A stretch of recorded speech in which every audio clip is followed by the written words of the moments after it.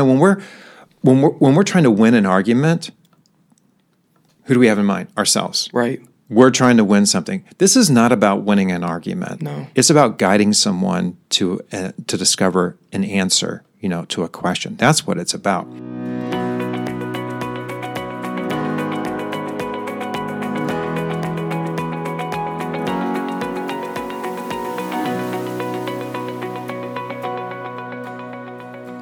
Welcome, everyone, to the Full Life Podcast by Grace Church, where we hope to inspire, challenge, and clarify your next steps in faith. I'm Micah Boggs, and today we're going to be talking about a topic of tough questions in the Christian faith. This podcast is kind of based out of a sermon series that we're doing called You Asked For It, where we're diving into questions that people have in the Christian faith as well. And then we're going to try to hopefully equip people to be able to feel confident in answering those questions as well. Today, I have someone really special with me, and it is going to be so awesome because you are probably pretty familiar with him on the hosting side, but this time he gets to be on the more speaking side. So today I have with me Pastor David Lawson. It is such a pleasure to be here with you. Thanks, Mike. I'm looking forward to our time together. I think this is a topic that is really going to help people. We all feel the pressure here because we all want to get it right, and hopefully we can help people out, help them take their next step when they're in these conversations with people. Yeah. So one of the scariest things that we face in our Christian faith is answering questions. We never know when those questions are going to arise. They could happen in many different forms, and we don't want to answer those questions wrong to steer someone wrong, but we also don't want to get upset when someone asks us a question that feels a little bit badgering. And so I want to hopefully ease our feelings towards those types of questions. So how do we go about answering those types of questions? Yeah, I think what you said there is key. Just take the pressure off, because there really isn't any pressure, and hopefully as we have our conversation here today, we'll all understand that the pressure we're just putting on ourselves. No one else is really putting on that pressure for the most part. And I think maybe a place to start is to recognize that everybody has questions. We all have questions. Even if you've been in faith for a long time, you got questions. Things come up, you read, and you have, wonder why it's like that. I wonder why he said that. We have these questions. Questions are just a natural part of learning. They're a natural part of faith, just like anything else. We learn about faith. Sometimes we come to faith in Jesus Christ because we have an initial question, maybe about the purpose of life, the meaning of life. Is there more to my life? We have these questions. And then as we continue to mature in our faith, we have more questions. I wonder why God is this way. I wonder what God's character is here. I wonder why Jesus said it this way. I want to learn more about the future. We have these questions that come up. So questions are just a natural part of making progress in learning and growing. Anybody who's had a toddler in their house knows that questions are part of learning. That's how everybody learns. And as I was doing a little bit of research on this, I discovered that a lot of the questions that are Googled are faith-related questions. Oh, really? Yeah, so I had to Google to find the answer, but I came up with, and you could probably come up with your own numbers depending upon which resource you use and so forth, but it was interesting for me to learn that, what is love? That's a really fundamental question. What is love is Googled 5 million times a month. Right. So, that's pretty significant, and it's a pretty core value for us, and it's really a spiritual value.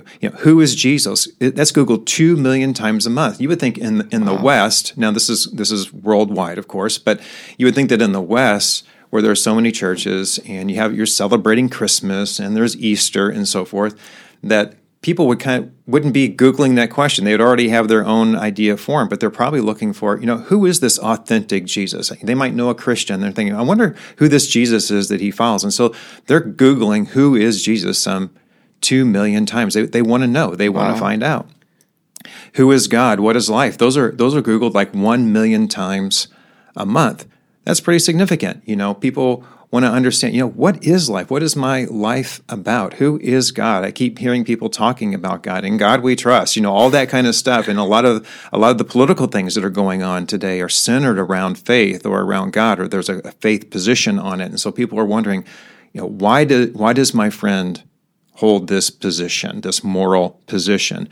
Questions like, who am I and what is truth? These are some of the most fundamental questions that people can ask, and they're Googling them. They're going to Google for the answers. But there are times when they come to us for the answers because they have a relationship with us. And so the list goes on and on and on about the number of questions that people might be Googling or asking about faith. And they're good questions. They're fundamental questions. And they just really want to know the answer to what those are. I mean, it's just a natural part of learning and growing. Yeah. And hopefully by the end of this series and even in this podcast groupings that we're doing, people will feel like these are softball questions. Yeah, right.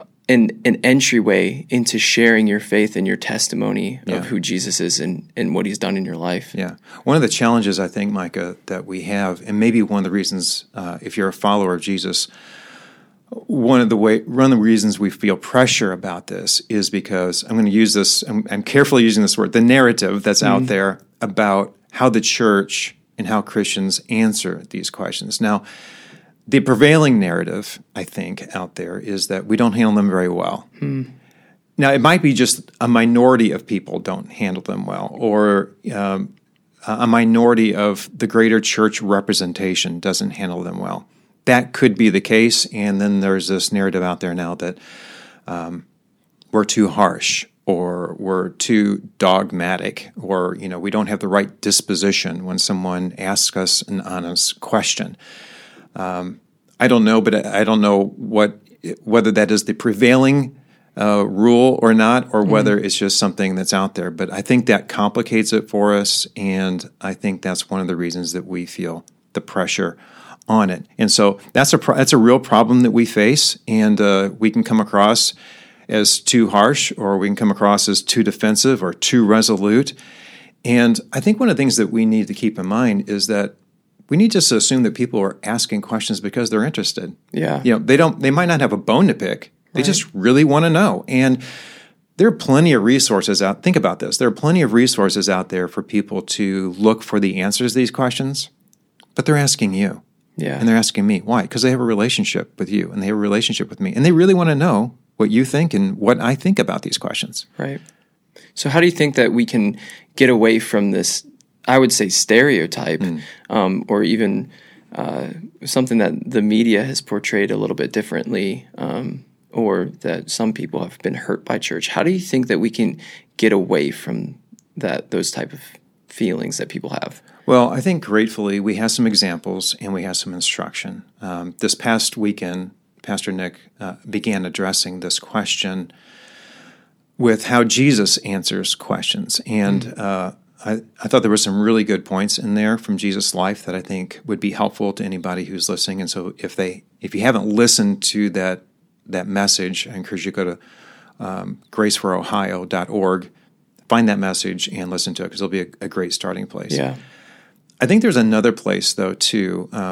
One of Jesus' apostles, Peter, he wrote 2 letters in the New Testament. His first letter is 1 Peter, and he gives us some instruction there that I think is really helpful, and I think we'll look at that today.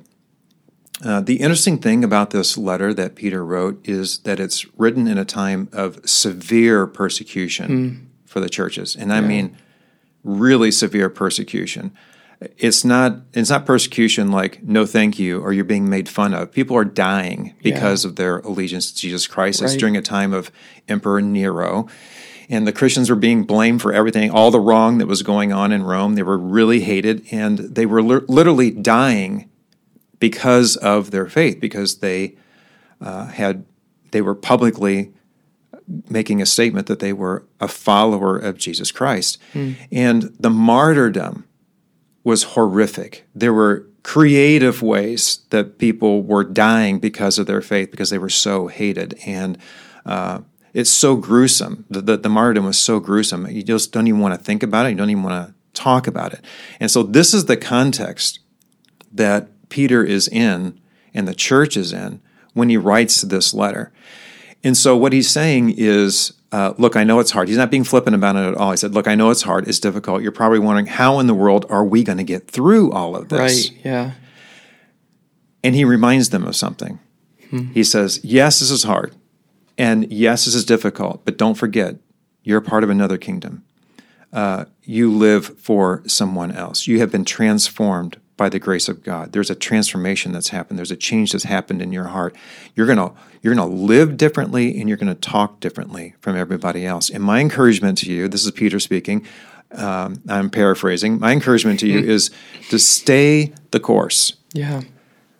Live like no one else and speak like no one else so you can make a difference like no one else. Right. And so the first two and a half chapters of this book, he's talking about what does life look like for someone who is living in persecution among a culture that is antagonistic to your faith. And then about halfway through the book, in chapter 3, verses 15 and 16, if you're a student of the Scripture, you'll probably remember seeing these verses before. But he says in chapter 3, verses 15 and 16, he's saying, look, after you've lived this way, there's going to be questions that are going to be asked. Why in the world are you living this way? Well, why do you think the way that you think? And so the question is going to come up. And Peter gives this instruction. He says, but in your hearts, revere Christ as Lord. Always be prepared to give an answer to everyone who asks you to give the reason for the hope that you have. But do this with gentleness and respect, keeping a clear conscience, so that those who speak maliciously against your good behavior in Christ will be ashamed of their slander. What a great challenge. It's a great challenge. It's an incredible challenge. And I want you to think about this. Christians are facing this severe persecution. And the instruction that Peter gives is not run for your life. It's live a different life. Yeah. That's what he's saying. And he's saying, literally, persecution is your platform for proclamation. That's a remarkable thing. Right. You know, when we think about the circumstances that we're living in, and yes, people are becoming more vocal about their antagonism to faith, we tend to want to recoil. We tend to want to go into our shell. And if Peter were instructing us, they were saying, no. This is the time. This is the time to come out of your shell. This is the time to make a statement, not just with how you live, but by also what you say. Yeah. And this is a platform for you. And I can probably make the case that in Peter's letter here, he's not just saying that persecution is a platform for proclamation.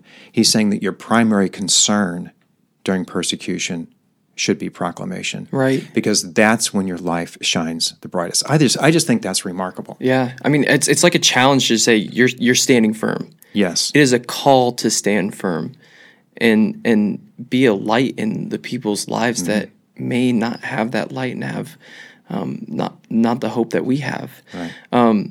But we don't probably face persecution the same way that they faced back then. I mean, the worst someone could probably say to us is like, okay, well, your God isn't real and we don't believe this, and how dare you be such a hypocrite? Things like that. So how do we deal with things that aren't with the intensity it's not quite the same. Right. So how do we deal with that, and how do we go about answering those questions without feeling like, oh my gosh, I have to be super defensive, I'm going to get heated, because that's going to lead us nowhere, right? Yeah.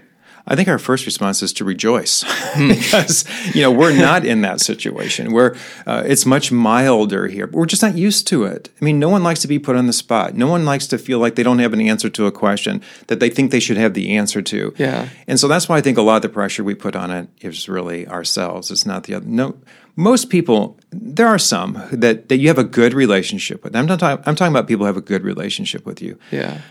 Most of the time, they're not trying to put you on the spot. They're just trying. Not. There are people who you're going to get in conversations occasionally where you're going to be put on the spot. That happens. But so I think the first response is we should rejoice. But I think the instruction that Peter gives to us here first relates to our disposition toward others. And the reason I say that, even though it's toward the end of this instruction from these verses that I read, he said, "But do it with gentleness and respect." I'm going to push it to the front, not because it necessarily belongs there, but because it's kind of the easiest one for us to grasp at this point. Our general disposition toward other people should be one of love. Yeah. People need to know that we're for them. They can have an answer to, they can have a question that I might not have an answer to, and I should be willing to welcome those questions because, as we talked about before, This is just a way that people learn. But my general inclination toward that person should be that I am for them. Right. And why am I for them? I'm for them because this journey that they're going on could be life transforming for them. And I might have the opportunity to be used by God to help them discover the most marvelous truth that will be the most transformative thing in their lives. And the greatest act of love I can have towards somebody else is help them discover what life is like through the person of Jesus Christ, through the forgiveness and hope that he offers, right? And so I should be for that person. I think when we have that inclination and we have that disposition towards somebody, the pressure goes way off. Oh, yeah. It's like hitting the relief valve on, the pressure valve and just releasing all the pressure. They don't feel the pressure. We don't feel the pressure. They feel like they have an advocate and not an adversary. We're not trying to win. When I love somebody, I'm not trying to win an argument. I'm trying to help them, And so I think that's the first thing that we learned from Peter's instructions here is to have a disposition of being for someone else. Jesus talked about it. And Paul talked about it in Jesus' famous statement about when he was asked what the greatest commandment was. He said, it's to love. It's to love God and it's to love others. Love God with all your heart, soul, mind, and strength. And then to love your neighbor as yourself. And he didn't really separate those two. He said, look, those two are like united. And then he went on even further about the importance of this. If coming from the mouth of Jesus isn't enough, and if putting God primary isn't enough, he hung something else on there. He said, and look, and all the law and the prophets hang on this command. And basically what he's saying is that, look, if you get these two things right, if you understand what it means to love God and you're growing in your love for God with everything that you are, and if you love others and you're really putting the interests of other people above your own, you get what God is trying to communicate to you. You're understanding what his primary message is, and that message is to be for other people. I feel like because God has done so much for us, that Jesus has done so much for us, that we should love him so much that the first commandment should be easy. Yeah, we should submit to that love and love him back for all that he's done for us. But then when you realize what Jesus has done for you, it makes it so much easier to just be like, I need my family, my friends, my coworkers, anyone I know to know this and experience this same love that God has for us. Yeah. And for me, I think that's transformational. Yeah. And I think for it to be transformational, it has to be fundamental. In other words, it has to be to the core of who we are. Because otherwise, I'm exercising willpower to be gentle and respectful. If I already love that person and I want what's best for that person, I don't have to try anymore. Right. Because it's my disposition. Paul even talked about this. He didn't use Jesus' words, but he used Jesus as an example. And what Paul said was, do nothing out of selfish ambition or vain conceit. When we're trying to win an argument, who do we have in mind? Ourselves. Right. We're trying to win something. This is not about winning an argument. No. It's about guiding someone to discover an answer, to a question. That's what it's about. So he says, do nothing out of selfish ambition or vain conceit, rather in humility. What does that mean? That's putting the interest of the other person above my own. Right? Yeah. So rather in humility, value others above yourselves. Each of you should not be looking to your own interests, but to the interest of the other person. Right. What is the interest of the other person? They want to know the answer to this question. Yeah. They want to know the answer to a question that could transform their life or be a gateway, a door that opens up to helping them discover what it means to have life in Jesus Christ. And so more than a goal, our inclination, our prevailing disposition. I think this is really helpful. I think this is good words from Peter. Gentleness and respect. Our prevailing disposition should be that we are for that person and that we love that person. I think that just is so huge, and it just takes so much of the pressure off. Yeah, and this actually makes me think of other opportunities when you were talking about the humility and coming at a question or a response with humility. Kind of reminds me of what we've talked about before on the podcast.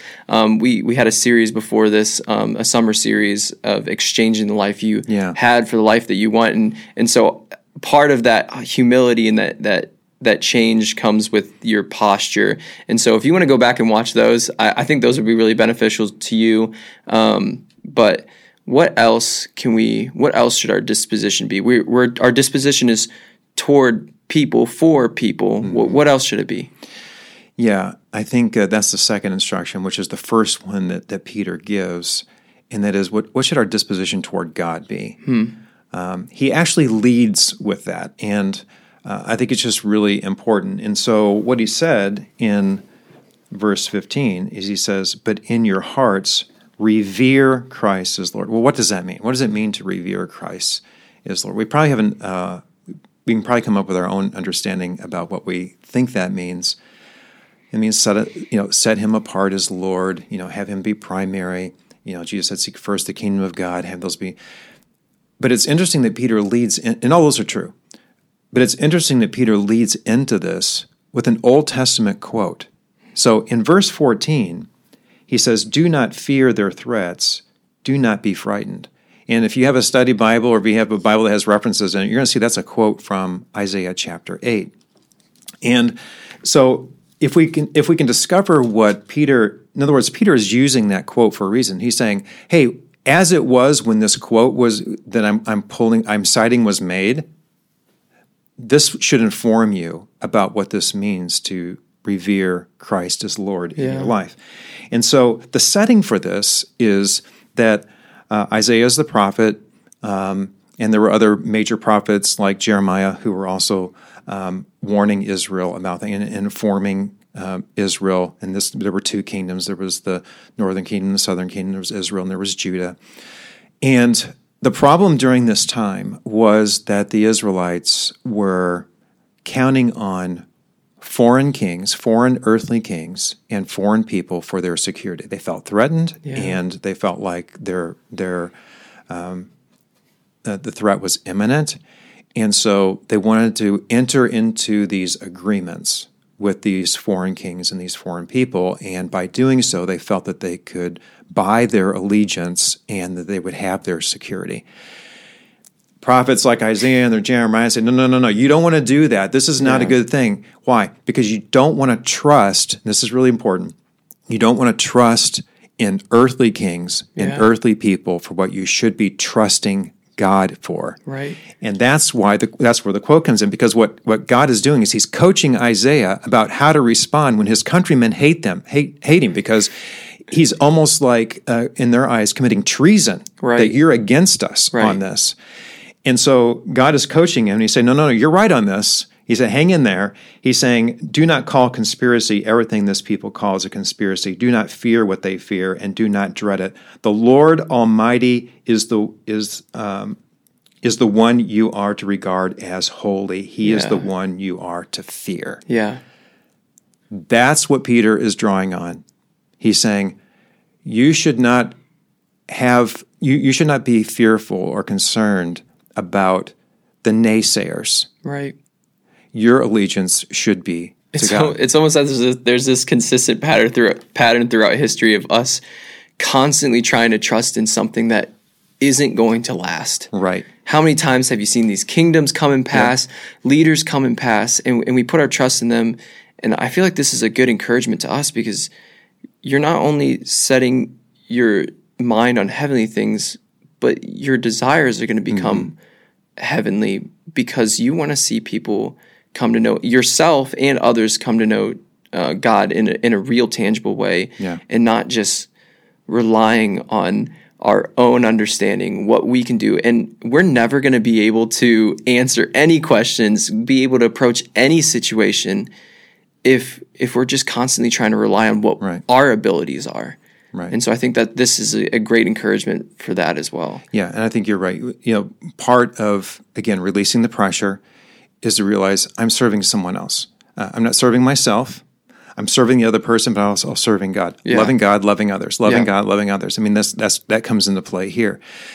And what God was telling Isaiah here, look, I know you're feeling the pressure, but you have to feel that that displeasing me is worse than displeasing other people. Right. If you feel that displeasing other people is worse than displeasing me, then you're not revering me as Lord in your heart.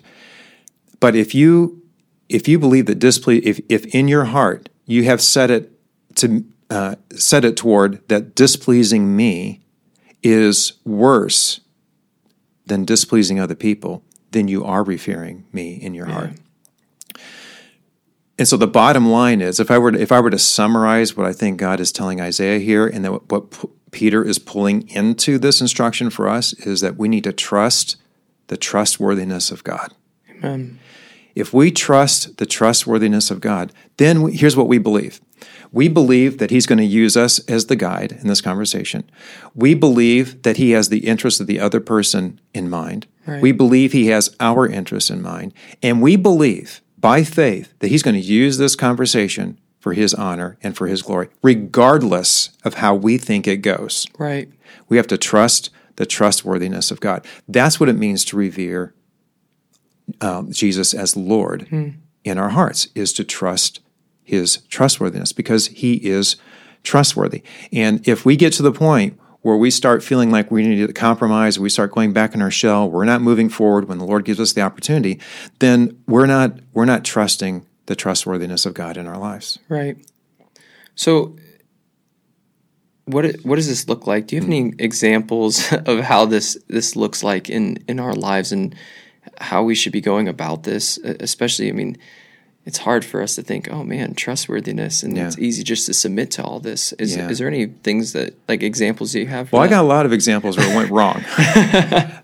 When I was, after I graduated from college, I went to work for a international chemical company that synthesized herbicides, and I was in the primary herbicide group where I synthesized all the I tested all the newly synthesized chemistry for herbicide activity. So up the chain, and so I was the primary screen, and then those that passed my screen went to the next one, and those that passed that screen went to the next one. So about four rungs up, there was this guy who found out I was a Christian. Big guy. I mean, he was a massive. He was like 6'7", probably 320. Big guy. Man, I think he actually played football. Wow. In college, and he found out I was a Christian, and it was like a heat-seeking missile. At least that's how I felt about it. I mean, he came right at me, and he started quoting stuff. Not quoting. He started misrepresenting stuff from the Old Testament. I'd been in faith for a long time, but I can't say that I was as studied up as I needed to be on what I believe and why I believe it. And he was talking about, why did God allow all these killings that are going on in the Old Testament, just wiping out entire groups of people and this and that and the other thing? Clearly, he didn't have a good understanding of the justice of God and the sinfulness of man and those sorts of things that enter into an answer to that kind of question. But it's like, I felt like he was coming after me. This was not a friendly conversation like we've been talking about. This was one he was trying to put me on the spot. And he was older than I was, and he was more experienced than I was. He was a lot bigger than I was. And it was like, at the time, I wouldn't have been able to label it this way, but I knew this was one of those moments I just had to be faithful, and I had to trust in the trustworthiness of God. And I think there was even a point where I said, I don't know all the answers to your question, but here's something I do know. God loves you. God loves me. God loves all mankind.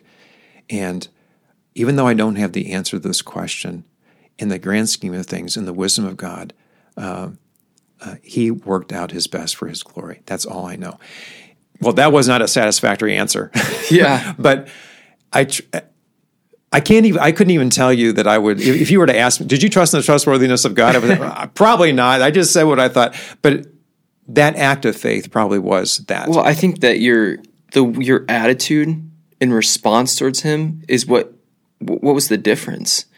Because without faith, your attitude and response probably wouldn't have been that way. I could sense this shift in your voice as you were telling the story, and I know you well enough that you dial back really, really well.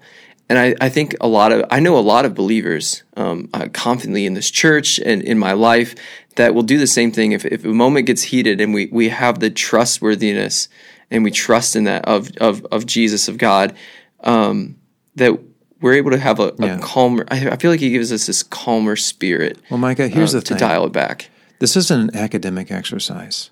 This is a spiritual exercise. People are lost.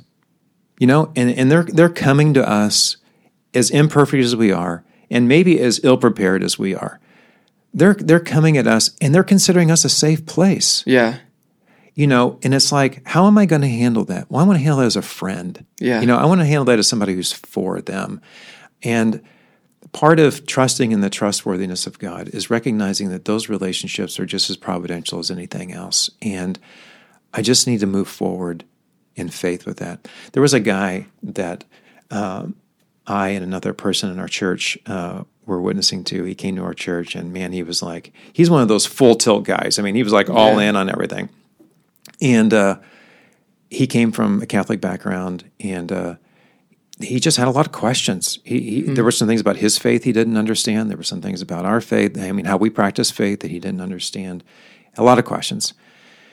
And And it became clear during the conversation that he didn't have a relationship with Jesus. He really wasn't trusting in the forgiveness of Jesus for his forgiveness and for his life. And so we were talking to him. This was an ongoing conversation for months, really. And one day he said, "Why don't you come over, and I just want to talk to you a little bit more about this." And so I drove over to his house. He was mowing the grass, and I drove up. He turned off the mower. We went inside. We got some water. He leaned up against the cabinets. I leaned over the island bar that was in his kitchen, and I said, "So what's up? Where are you?" And he said, "Dave," "I understand what you're saying, and I get what you're talking to me about." He said, "But you need to understand, I'm Irish Catholic." And he said, "If I make this commitment and I pursue this way of life, of really following after Jesus, I'm turning my back on my whole family. I'm going to be an outcast for my family." Now, that's a different side of trusting the trustworthiness of God. And he didn't make a commitment right then, but later on, my friend invited him to read John chapter 3. This guy was going on a business trip. And as he was flying, he encouraged him, when you're flying, just read John chapter 3. Yeah. He read John chapter 3, and at 28,000 feet, 32,000 feet, whatever it is, he gave his life to Jesus Christ. Wow. That's incredible. Isn't that incredible? And so here's a guy, my point in telling you that story is that, there were two people who were counting in the trustworthiness of God. It was me and it was him. He was trying to figure it out. Yeah. And he had a lot of questions, and we were just answering those questions as best we could, imperfectly as we could. Sometimes it was imperfectly, but we just tried to keep trusting God with it. Yeah. And I think because of your relationship together and what you've established there, I think that's huge because he knew that you were for him. Right. And so going back to that idea, if it wasn't for that, he probably wouldn't have started asking those questions in the first place. Yeah. I just have one short story, but I had a friend in my life who he's been hurt by church and faith, and anytime he'd ask questions in faith, he'd have people hurt him in their response, like, "You're doing things wrong. I can't believe you're asking these questions. Your lifestyle is so hypocritical. How dare you?" And he came to me after he moved back home because he moved away for a while. And he started asking me questions, and I was just wanting to have a casual conversation with him. And he was like, "I've never heard anyone respond with as much love as you have about faith." And it makes me want to learn more. And so through that, I've been able to have better conversations because of that. And it just reminds me about the going back to the example of being for people. And that story is a great example of it. And even the trustworthiness. That's right. So I want to switch gears for a second and kind of move into this next step stage because we can talk about this all day, but I like the practical next steps of like, what am I supposed to do about what I'm learning? So what are some next steps that we can take out of this? Well, I think a lot of this is just going to be a reiteration of what we've been talking about, but I think it really is important because Peter leads with this. That's why I think it's important, this idea of revering Christ as Lord. I think the first next step for us is to regularly affirm our trust in the trustworthiness of God. I'm going to trust His trustworthiness. You might have to maybe memorize some verses, and you might have to rehearse this over and over in your mind. Hebrews 10:23 says, let us hold unswervingly to the faith, the hope that we profess, because he who promises is faithful. And so we're holding on to this hope. Why? Because he who promises is faithful. He's going to be faithful. And Peter says to be prepared to give an answer for the reason for the hope that you have. Yeah. And so I'm going to hold on to that. I'm not going to release that. I'm not going to compromise that. I'm going to live that in a gentle and loving and respectful way in front of people that I know and that I love. And how I walk and how I talk is going to be different because I'm holding unswervingly to this. Why? Because he who promises is faithful. Amen. And when I have a conversation with him, I have to reaffirm his faithfulness in my life. So I think the first thing is just to regularly affirm our trust in God's trustworthiness. That's good. I think that's the first one. What else? The second one for me would be to, just to start learning more about your faith. Yeah. It's an easy thing to do, and it's an easy thing to get on autopilot. It's like, think, well, I'm going to church and I'm in a grace group or whatever it might be, and so I'm good. Well, maybe. I'll never forget, I got a phone call one time from a cousin of mine whose dad, my uncle, had died. And, we were in a particular series at the church, and we were studying something, having a conversation about something else in a grace group. And so, I had this going. I was regularly, and I was reading the Bible regularly in my devotional time. Church is important. My grace group is important. My regular devotional life. Those I highly recommend those be a part of every aspect of your life. Those things did not answer the question that I was asked. The question I was asked was, can you give me some hope? Where is my dad? His dad came from a background where he probably didn't have faith in Jesus Christ, and I could not honestly answer that question by saying, well, your dad's in heaven, because that wasn't true. How do I answer that question with gentleness and respect? In a trusting relationship, my cousin, called me and he asked me, because I'm a safe place. Yeah. He said, give me some hope here. Well, I couldn't give him that hope, but what hope do I give him? If I'm not studied up, if I haven't learned more, if I'm not further investigating my faith and understanding where people that I have relationship with are in their own faith, I can't answer that question very well. Right. And so learn more about what you believe. Know what you believe and know why you believe it. That's the place I would start, learning more about who God is, knowing more about who Jesus is. What do I believe about the Holy Spirit? What do I believe about the church? What do I believe about these things? What do I believe about sin? What do I believe about salvation? How do I explain this to somebody? Yeah.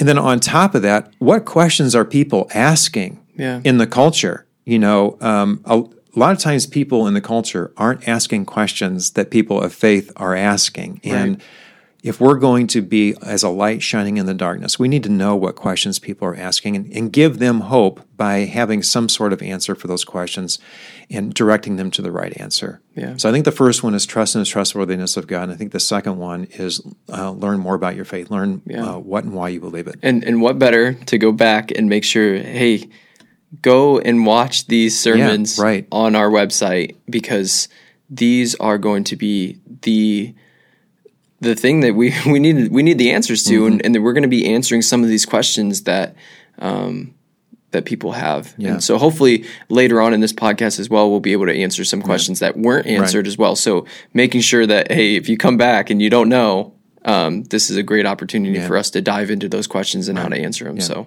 there's one more that I think is really important that I want to talk about, Micah, and that is look at yourself as a guide more than an authority. Yeah. I think this takes a lot of pressure off too. If I don't feel like I've got to be the academic authority, that I have to be like the encyclopedia of knowledge, the Wikipedia of all these, questions that people have about faith, it takes a lot of pressure off. And I think that's legitimate to look at yourself as a guide rather than as an authority. Because a guide leads you someplace. A guide walks with you. He's not handing down an edict top down. It's not, no, I'm going to walk with you through this. Even if you know the answer to the question, help that person discover that answer for themselves. Yeah, you can give your opinion. Yes, you can lead them to Scripture. And yes, you can talk about an answer to their question, but you're involving them in the process. Julie and I like to hike a lot, and there's this app called the All Trails app, and you can look up a trail, and as long as you have service, cell service, there's a blue dot that follows that trail. But as soon as you get out of service, which happens a lot in the mountains, it's like, okay, where are we? And now I'm looking for some really good signs, to take me. Well, that's what a guide is. Yeah. A guide is the blue dot on the map, and a guide is the signs that people can follow along the way. And that's another way of demonstrating I'm for you, and I'm an advocate for you, and I'm going to learn some things along the way, along with you. It goes back to that humble aspect. Yeah, just because you're a Christian and a follower of Jesus Christ doesn't mean you know all the answers. It doesn't mean you shouldn't be pursuing them. Yes, you should be pursuing them, but you don't have to know everything to become a follower of Jesus. You just have to know some things. You have to know that you're a sinner. You have to know that your sin separates you from God. You have to know that God reconciled us through the person of Jesus Christ, and that and as a result of that, you can live forever in a relationship with God. That's not everything you need to know, but that's all you need to know in order to enter into a relationship with Jesus. Right? And so once I beat that, entering into a relationship with Jesus and knowing about who God is, knowing about who I am, knowing about who Jesus is, and understanding what faith is about is just the beginning. Right. Now I can be learning more. And when I consider myself to be a guide rather than an authority, I give myself permission to keep learning along with the people who are asking me questions. Yeah. I think this is going to be a great series for people to dive into. And I hope that you're encouraged by this. I hope that you learned something from this, and I hope our time together was good. I'm so glad that we were able to have this conversation, and I'm glad that you guys were able to sit in and listen into this. And I hope that your faith has been strengthened because of this. And just remember that Jesus came that we may have life, and life to the full.